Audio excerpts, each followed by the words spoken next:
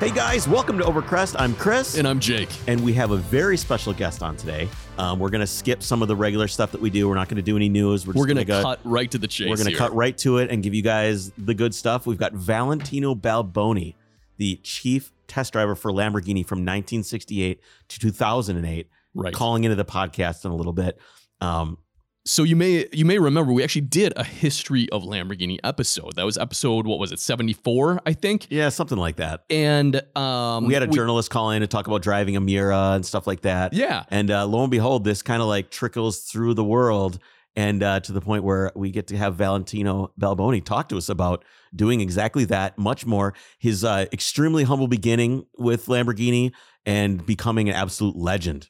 An absolute legend. Absolutely. So I'm really looking forward to talking to him. So he's going to be calling in a little bit.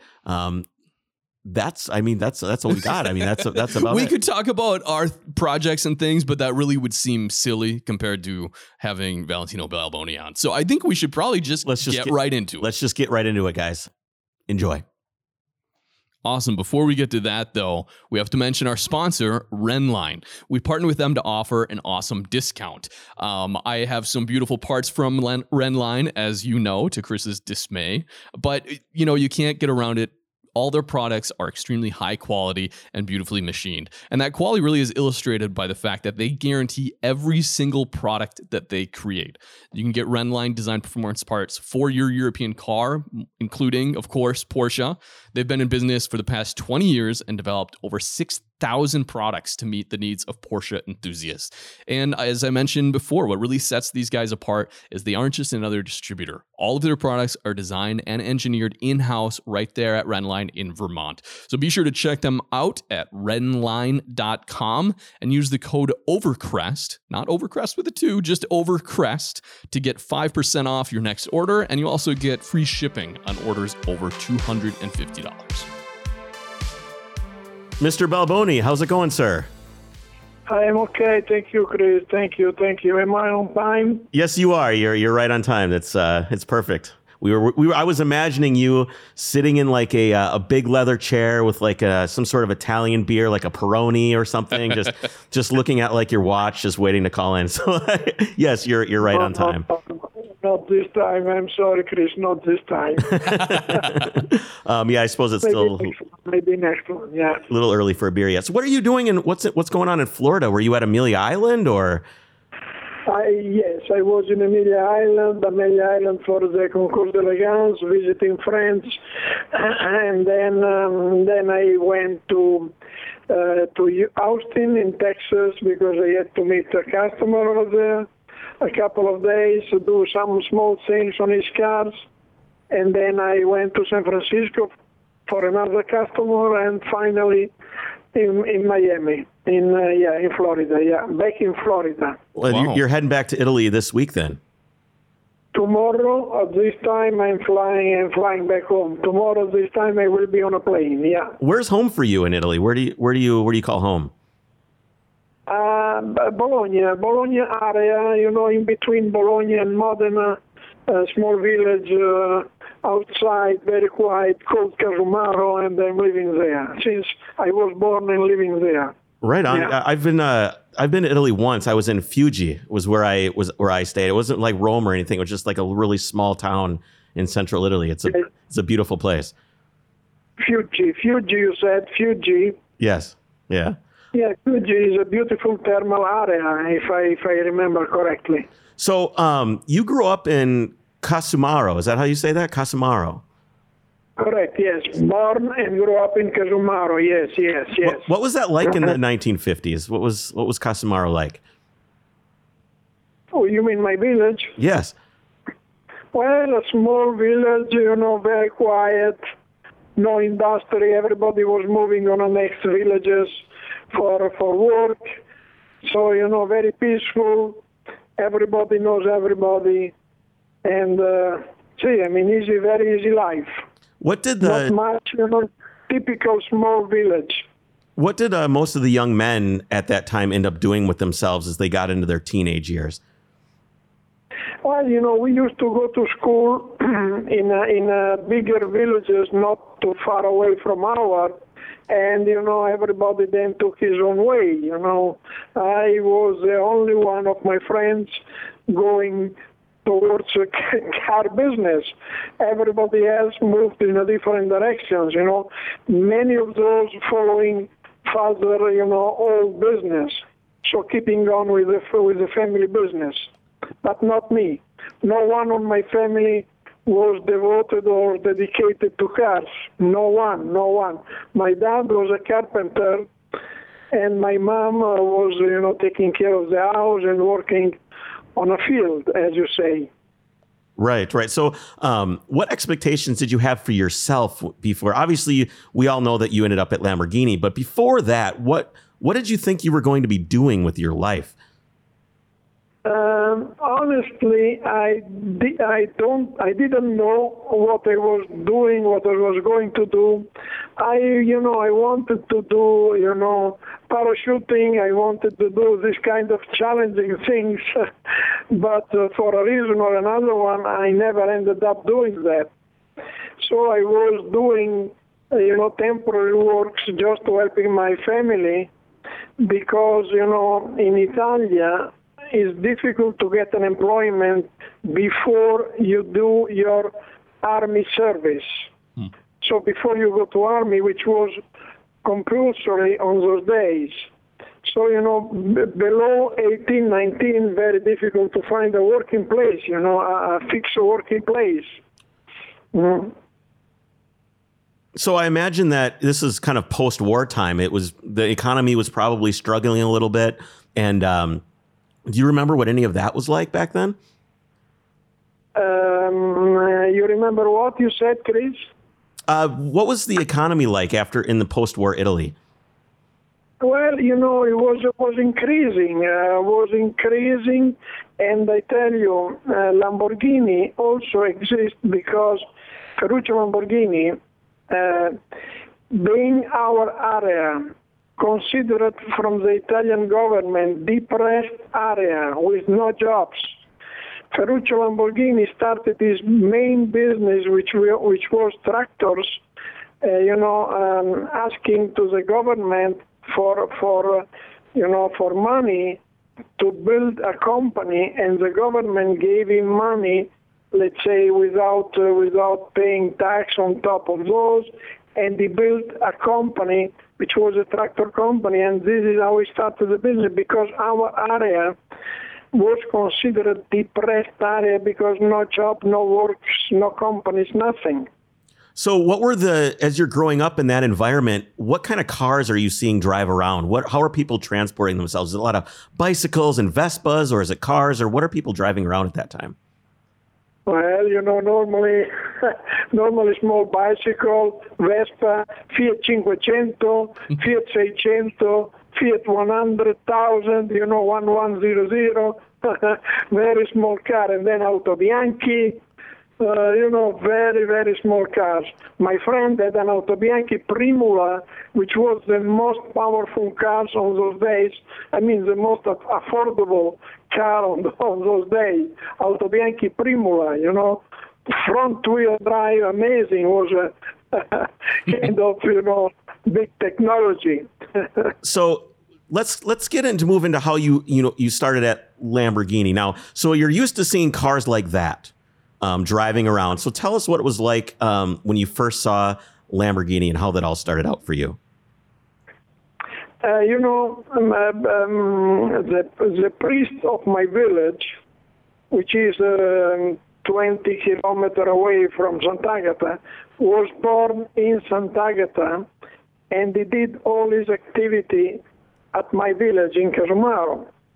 So one day I was playing, you call it table soccer or something like that, and he came to me and a friend of mine, and he said, I have to go to Sant'Agata visiting my parents. If you want to join me, we can go together, and then, so instead of staying here playing soccer, table soccer, you come with me and you see different things. And this is what we decided. We went with the priest on his Fiat 500, And when we went facing Lamborghini Automobili, I told the priest, wow, beautiful cars over there. Your way back.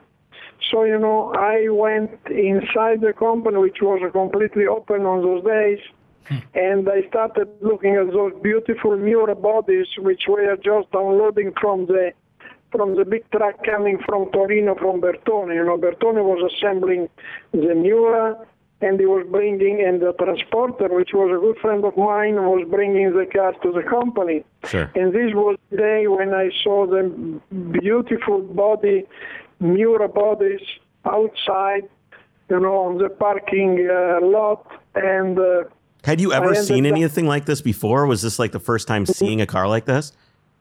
Never seen before, even if I always heard about talking Lamborghini, but I never seen in person a car before that day. So it moved you. When you first saw the car, you were like, I need to go take a look at those, or what happened next? Yes, and next happened that I was looking at those cars, and a guy came out of the company, and he started pushing the bodies inside the company, because the body were on a trolley, kind of small trolley. Mm-hmm. And he started pushing the car inside, and instantly I started helping him and talking to him. And, we brought inside the first car, the second, the third, but when I came out by myself, after we pushed the last one, the man at the gate started, kind of playing with me, saying, what are you doing here? You are not an employee. You shouldn't be inside. He made me feeling very, very bad. And, the guy was joking, really. And after a couple of minutes, he handed me over an employment form, and he told me, okay, fill it up because we need young people working here. So I filled up an employment form, and after a week, I got a letter from Lamborghini. Show up, we will make a, kind of test, and you will start working here. This is how it started. Wow. How old are you at this time? This was April 1968. 21st April 1968 when I started working at Lamborghini. And, after a few hours I was at the company, me and my friend in our office talking to the general director, which was in charge of production, financial, he was in charge of everything. And this director was asking us, what can you do? And what is your experience? And we said, well, we have no experience. We just finished the school and we are here, ready to start something. And suddenly the door of the office opens and a guy comes in halfway, smoking a cigarette, yelling to the director, saying, hey guys, you already wasted too much time. We don't need people to talk. We need people to work. And he slams the door and he goes away.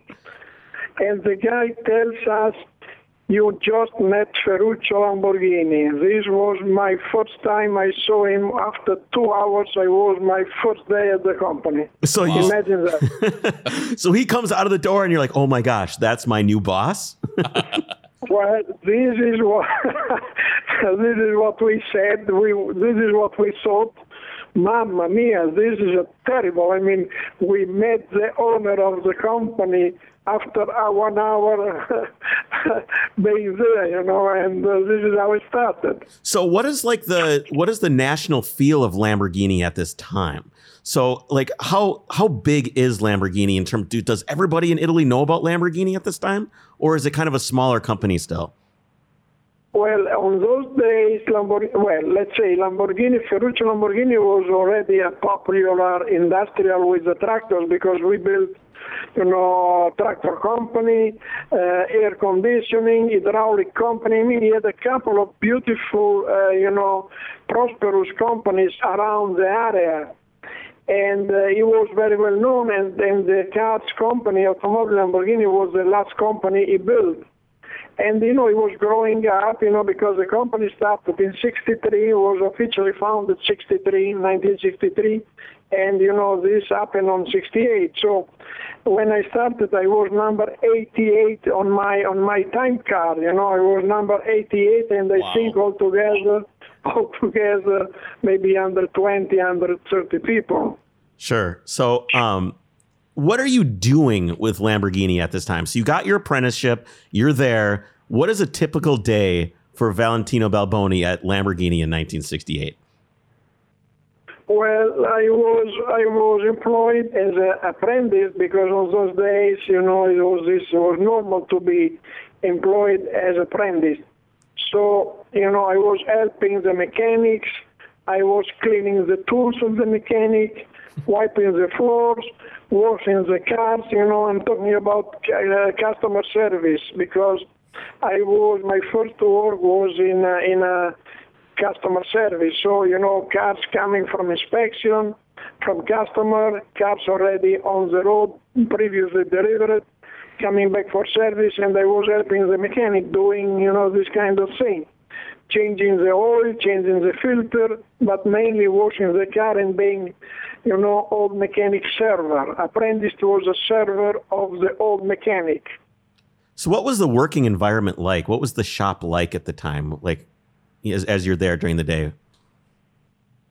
Well, it was a nice place to work, clean. It's always very clean. And we had, let's say, 10, 15 mechanics working on the cars in a dedicated service area, which was assistenza clienti, service department, customer service, customer care, whatever you want to call it. And, yes, nice place with 4 or 5, lifts for the cars, to work on the cars. On those days it was still possible to work on the car with a lift, and this is what we used to do. So how did you end up going from being an apprentice to actually driving Lamborghinis? That must have been kind of an interesting transition.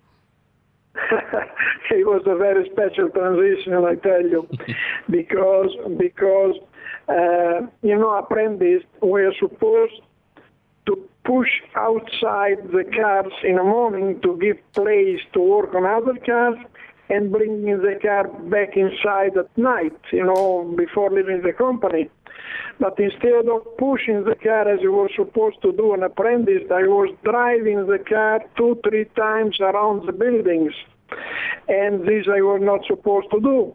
And in the morning, same thing. Instead of going outside and leave the car outside, I was driving 2-3 times around the 2 buildings existing on those days. And what cars are these that you're driving at this time? Which cars? Well, Miura, 350 GT, 400 GT. Okay. This was the first approach to the Lamborghini models. Right. So you're driving these cars around. How did you evolve from driving the cars around the shop to, you weren't supposed to be doing that, right? You were supposed to be kind of just moving around. Did you get in trouble at all? Well, of course I got in trouble because I was not supposed to do. And I tell you something else. On those days, I had no driving license. Of course I was not driving. Of course, I was not driving the cars on a public road. I was driving the car inside the company. So I learned how to drive with the Lamborghini inside the company. And I got my driving license when I was Army a couple of years later. You have to be the only person who has learned to drive in a Lamborghini. Well, sometimes when I think how it happened, I tell myself, but is that really true? Did this really happen? And this is what really happened, I tell you, because I had no driving license when I started driving the Lamborghini around the buildings, and this was the best way of learning how to drive. So you got your driver's license through the Army, as you said. Now, how did you end up actually being able to drive these cars out on the street officially? Like, what was the conversation that was like, Mr. Balboni, I need you to take this car out. I need you to take out this Miura, drive it on the road, and tell us what you think. How did you get there? Okay, well, listen, this was, let's say, a very, I don't want to say easy, but I was fortunate because the company was growing up, production was increasing, and at certain point was necessary for the company to have two new test drivers trained. And so one day my boss calls me, and he said to me, we have to go upstairs because Ferruccio Lamborghini and the general director needs to talk to you. So I was afraid because I was thinking this is the time that they fire me because I was keeping driving around the buildings and I wasn't supposed to do. And but this time, Ferruccio Lamborghini and Engineer Stanzani, my first general director, told me, well, we need to train two young test drivers. And since you keep driving around the building and you are not supposed to do, we want to see if you have the attitude to become eventually a test driver. and this is how it started. Well, that's quite a contrast to being fired, I must say. Exactly. This was another of those days that you will never forget in your life. So how did you get trained in to be a test driver then? What did they do for you to get you behind the wheel officially? So practically the first year after that day, Bob Wallace was my teacher, my tutor, my instructor. I was spending days long with him, driving the car. He was, research and development test driver. So we used to go with him, testing the cars, helping him, and, of course, driving, and he was giving us lessons on how things are, how the car was reacting. He was teaching me and my friends. Sure. Did you feel like you had some sort of skill initially that was inherent, or is it something that you learned? I tell you, I think I was naturally, let's say, prepared or keen to do this kind of thing because it was so interesting and everything came automatically on me. I mean, the test driver has to be works on sensibility, works on feelings, and works on reaction from the car. And I think I had these, let's say, attitudes. And with Bob, it was easy to develop those attitudes because he was a genius in terms of driving and teaching and yes. So what do you think is the biggest lesson you learned from Bob Wallace as a test driver? Mechanical, how the car works, how the car reacts, how the car changes based on changing of suspension geometry or engine output. It was a lot of things getting together, not only one, but many, many different things getting together. And yes, so you learn slowly you build kind of, let's say, feelings, and you understand, what the car is saying or telling you, in other words. What was the first car that you test drove by yourself for Lamborghini? Good question. Well, in September 5, 1973, that was my first time I was out of the company, let's say officially in charge of testing a Miura, and this Miura was one of the last Miura SV on production. Chassis number 5110, I still remember, a black Miura. And this was the first time I was out on the road by myself, and I was astonished, and I was so afraid of damaging the car or going too fast. I mean, I was really feeling, afraid of the car. I mean, I was impressed of the power. It was not a good experience because, every time I was approaching a bend or a curve, I was afraid to go too fast, but in effect, I was very, very slow.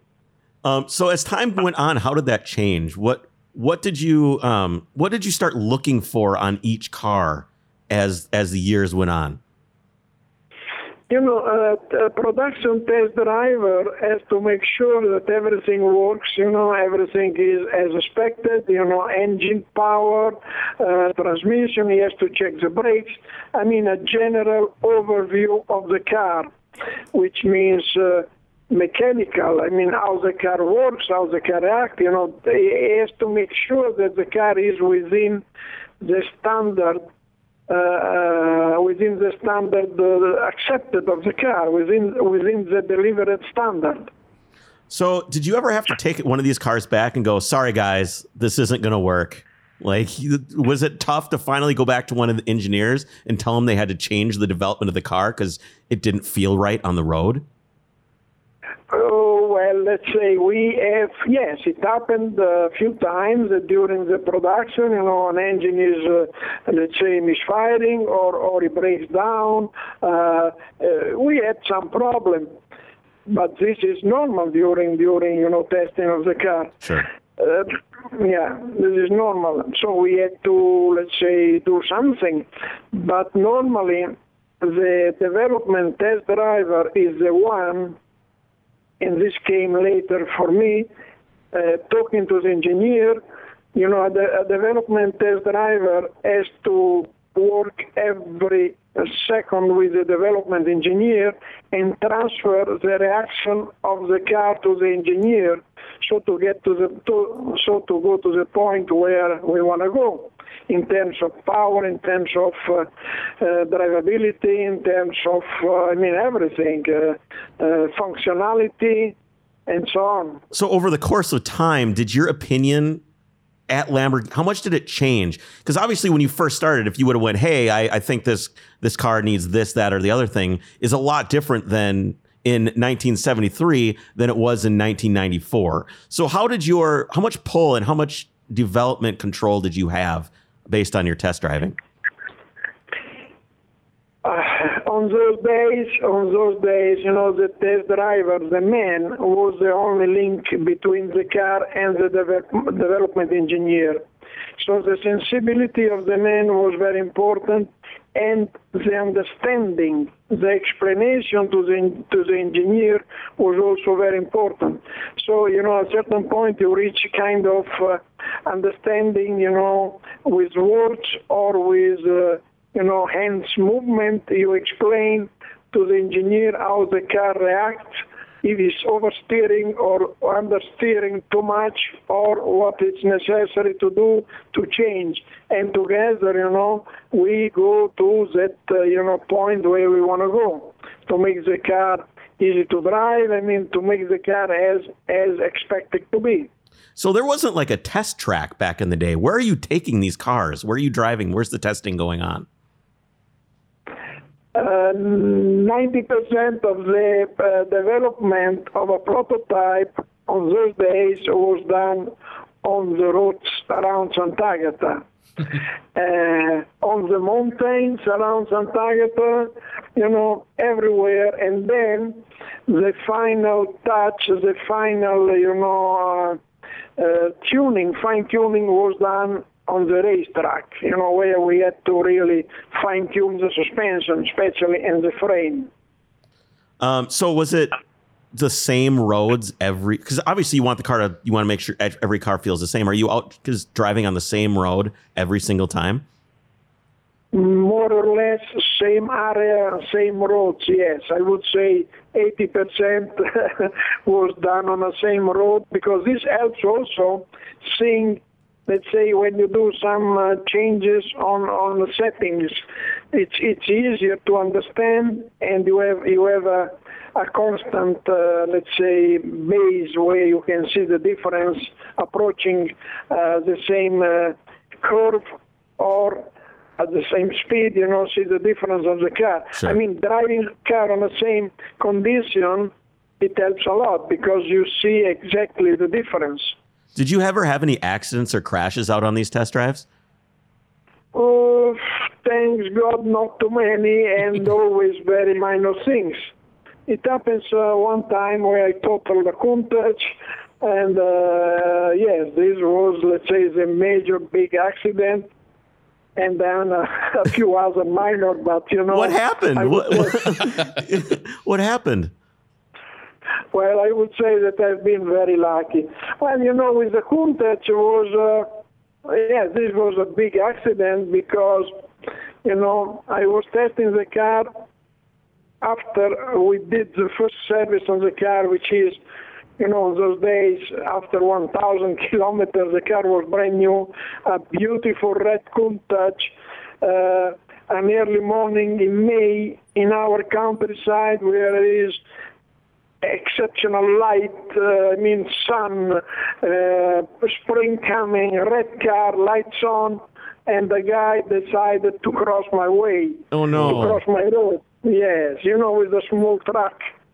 and then unfortunately the car starts rolling over and he ends up in a electricity pole, and it gets into pieces, engine one side and the rest on the other side. Wow. And you're okay. Yes, thank God again, nothing happened to me and nothing happened to the guy. And I thought, while rolling, I was thinking, geez, I hope nothing happens serious because the owner is waiting for the car to be delivered. But the car was total. Yeah, he didn't get a car delivered to him that day. So what's your most memorable test drive experience of your entire time working at Lamborghini? Probably not that one. Let's go with a positive test driving experience. Well, every day during testing, you have new experience. Every day is a new day.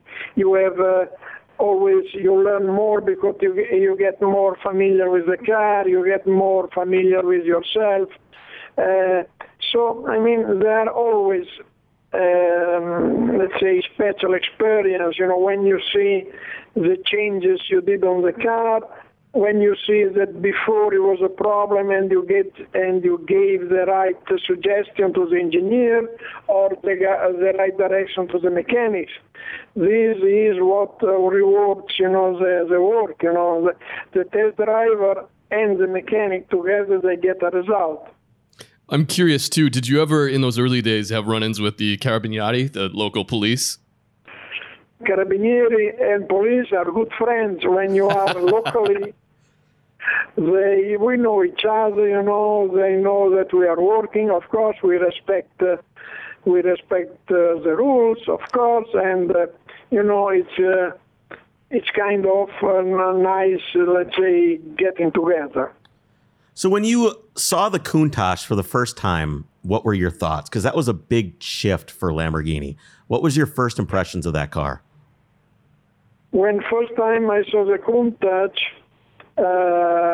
with the engineer Stanzani, my director, I said to him, Ingegnere, we will never go with this car on the road because this is an UFO. I told him this is an unidentified flying object.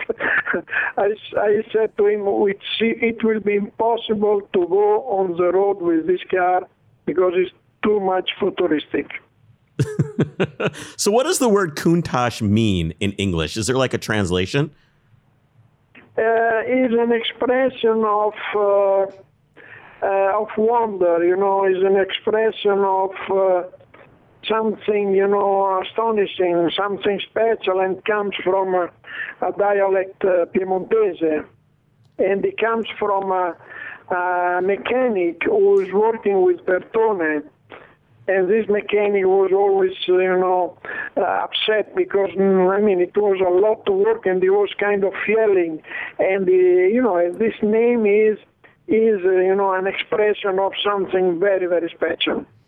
So what was the Countach like to drive, and how was it different from anything Lamborghini had done before?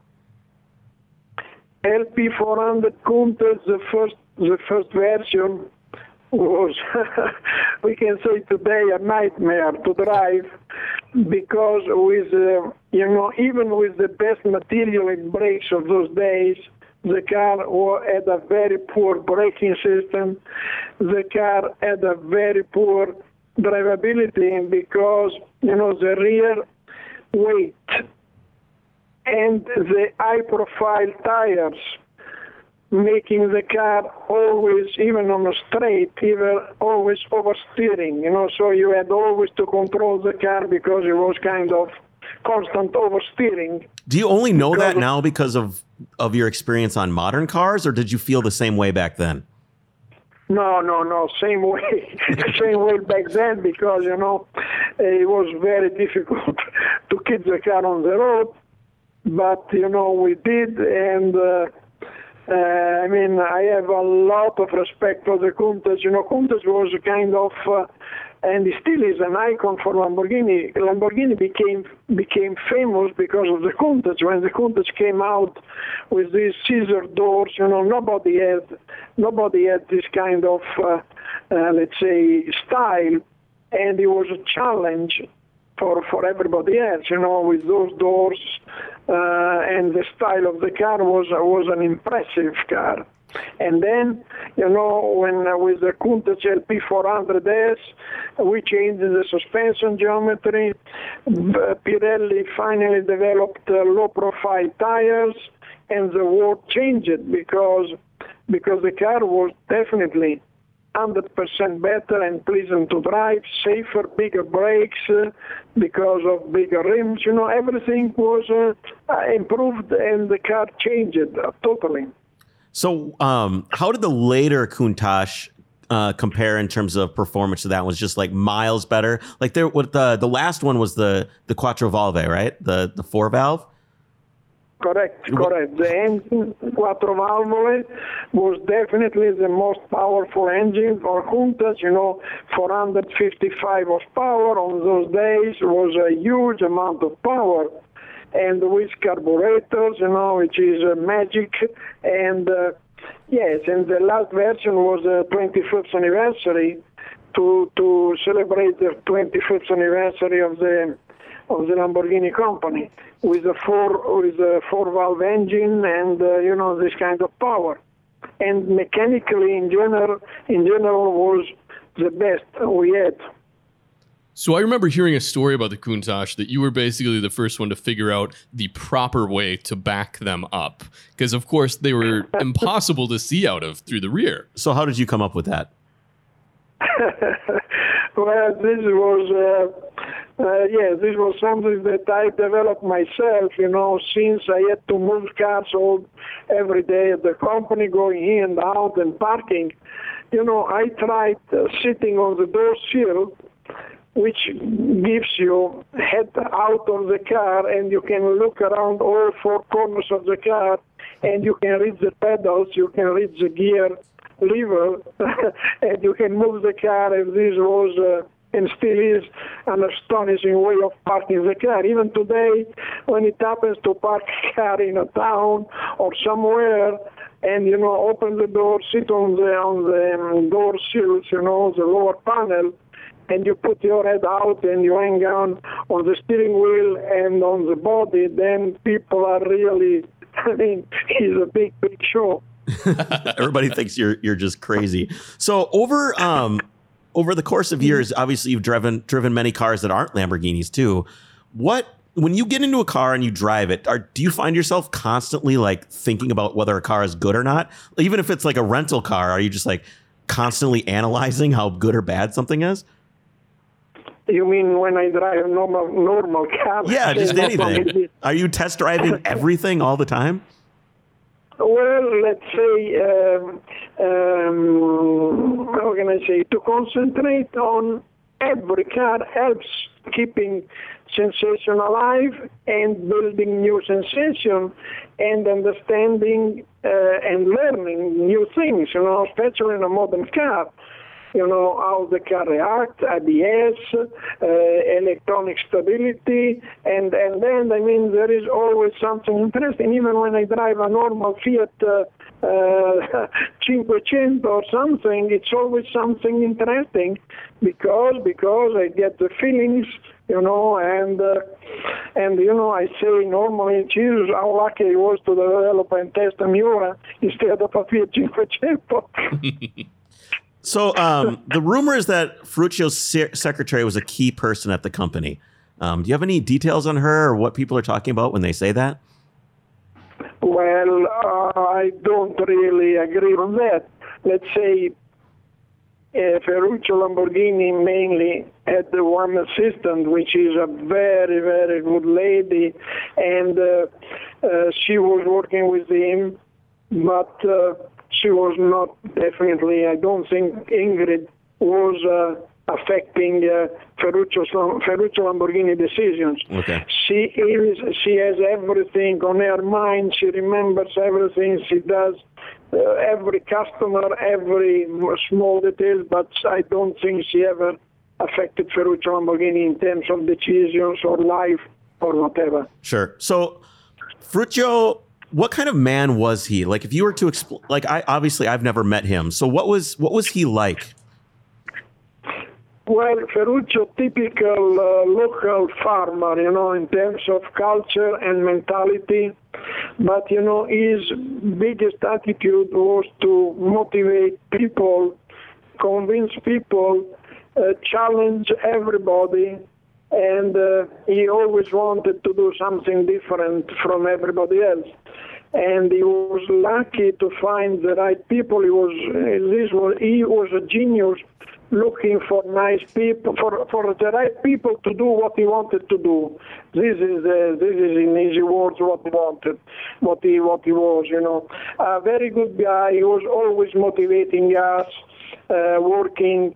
He was always with us, especially at the beginning when we delivered the first Miura, and he was always late because something was wrong, something was not available. So, we worked till late night, and Ferruccio Lamborghini was always there with us, helping and entertaining the customer while we working on the cars. So, when he passed away in the 80s, how did Lamborghini change? How did the culture change when he was gone? Well, when he passed away, he already sold the company. He was no longer owner of the company, but we had a big celebration with Ferruccio when he passed away. The company, of course, changed in mentality, because the time changes, and sooner or later you have to update culture and mentality and production and product on the modern times. So Lamborghini came out with the Gallardo LP552 VB. What is that car? Tell us about that car. It's a car that I know. Yes, well, this came out,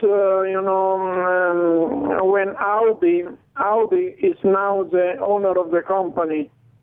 Audi bought Lamborghini a long time ago, and definitely life of Lamborghini changed because, Audi brought a lot of technology, and finally, after a couple of several different new ownership, we ended up on a right, perfect ownership for a company like Lamborghini. So, after they developed the Gallardo, they developed the Huracan, Aventador, and they completed the Diablo production. And, the Gallardo LP552 Valentino Balboni edition was, let's say, a kind of using my name as a link for the original root of the company in 70s and the modern company in these times, in these years. And using me was kind of, going back to the two-wheel drive after 17 or 18 years of four-wheel drive, because Lamborghini came out with the Diablo in 93 with the four-wheel drive, which was a revolutionary let's say, technology applied on a sport car. And since then, it was always four-wheel drive. And on 2008, 2009, Lamborghini decided to go back to the two-wheel drive, and the Gallardo was the first car after so many years going back to the two-wheel drive. You must have been really happy that they were finally going back to two-wheel drive, because you're not like two-wheel drive and four-wheel drive. I mean, obviously you prefer two-wheel drive. Of course, I prefer two-wheel drive. Yes, I was born and grew up on two-wheel drive. And at the beginning, when I started developing the four-wheel drive, I was so against the project and the idea. But slowly, I tell you, I had to change my mind, because the way Lamborghini developed the four-wheel drive on the Diablo was amazing. And at the end of the development, Jesus, the speed on the curves, the drivability was amazing, and I had to change my mind. But the real sport car, definitely, when we went to the two-wheel drive with the Gallardo, going back to the old feelings and old reactions, this was another, let's say, amazing situation that we experienced. So in the same vein as four-wheel drive coming along when, kind of Volkswagen took over, now we're starting to see like the new Lamborghini has a hybrid system with the V12. Do you have like any apprehension with hybrid and like electrification on the new Lamborghinis? This subject is a modern actual subject. I don't know if I can say that I'm happy to be out of this development or not. But, in any case, future will be like this, hybrid. I was lucky to be with Lamborghini on the right times and doing the right things. I have a lot of respect for the modern technology. I agree on those kind of projects, but I'm happy to look those projects and that development from as an outsider. What are you up to now, and what's keeping you busy? What are you doing with your time away from Lamborghini? Away from Lamborghini? Well, away from Lamborghini, not much, because I still love to do what I always did on my life, taking care of Lamborghini, working, with customers, and especially restoring those cars that we built 50 years ago. With a couple of friends from old times, we grew up together, working, and now, for no reasons, we're still together, restoring Miura. And what is amazing, sometimes we find our initials on the cars that we assembled 50 years ago, and we see. It's amazing when we find out a few days ago, a week ago, I was working on a Miura, and I found out my initial. I said, amazing, 50 years ago I assembled this car, and now I'm working on the same car. This is an extraordinary. What's also extraordinary is that the word is that you've driven almost every Lamborghini out there. So no doubt you've got your initials on the car, but you also have driven all these cars. So when you're out and you see a Lamborghini or you see a Miura or something, you immediately have a connection with that car because you've probably already driven it. Yes. When I see a Miura around, it's such a pleasure to see those cars, and it's amazing to see how people care about those cars, which is history, which is, life for us. When you first saw the Miura, did you ever think it would become as loved and cherished as it is? As that car is often thought as one of the most beautiful cars ever made. Did you know and feel that at the time? Absolutely not. No one of us on those days thought that after 50 years, the value of those cars, still there. We never thought about that. Personally, I never thought that in 50 years, the cars will be considered and loved like they are today. Do you think it's a better that they've become such an icon, or would you rather have seen them be less popular and still be driven around more? Because they don't get driven as much anymore. Which would you prefer? Oh, I like people driving the cars. You know, they are collectors today that they want to have the car perfect restored, and they use the car once a year or twice a year maybe. They like to see the cars on the garage, nice looking. But, you know, I always suggest and I always invite the owners, the collectors, please enjoy driving this car. This is a car that has to be driven. You will enjoy more driving the car than looking at the car standing on your garage, you know, because still today, after 50 years, I mean, driving a Miura, it's like a first time. It's always a huge, you know, reward, beautiful sensation.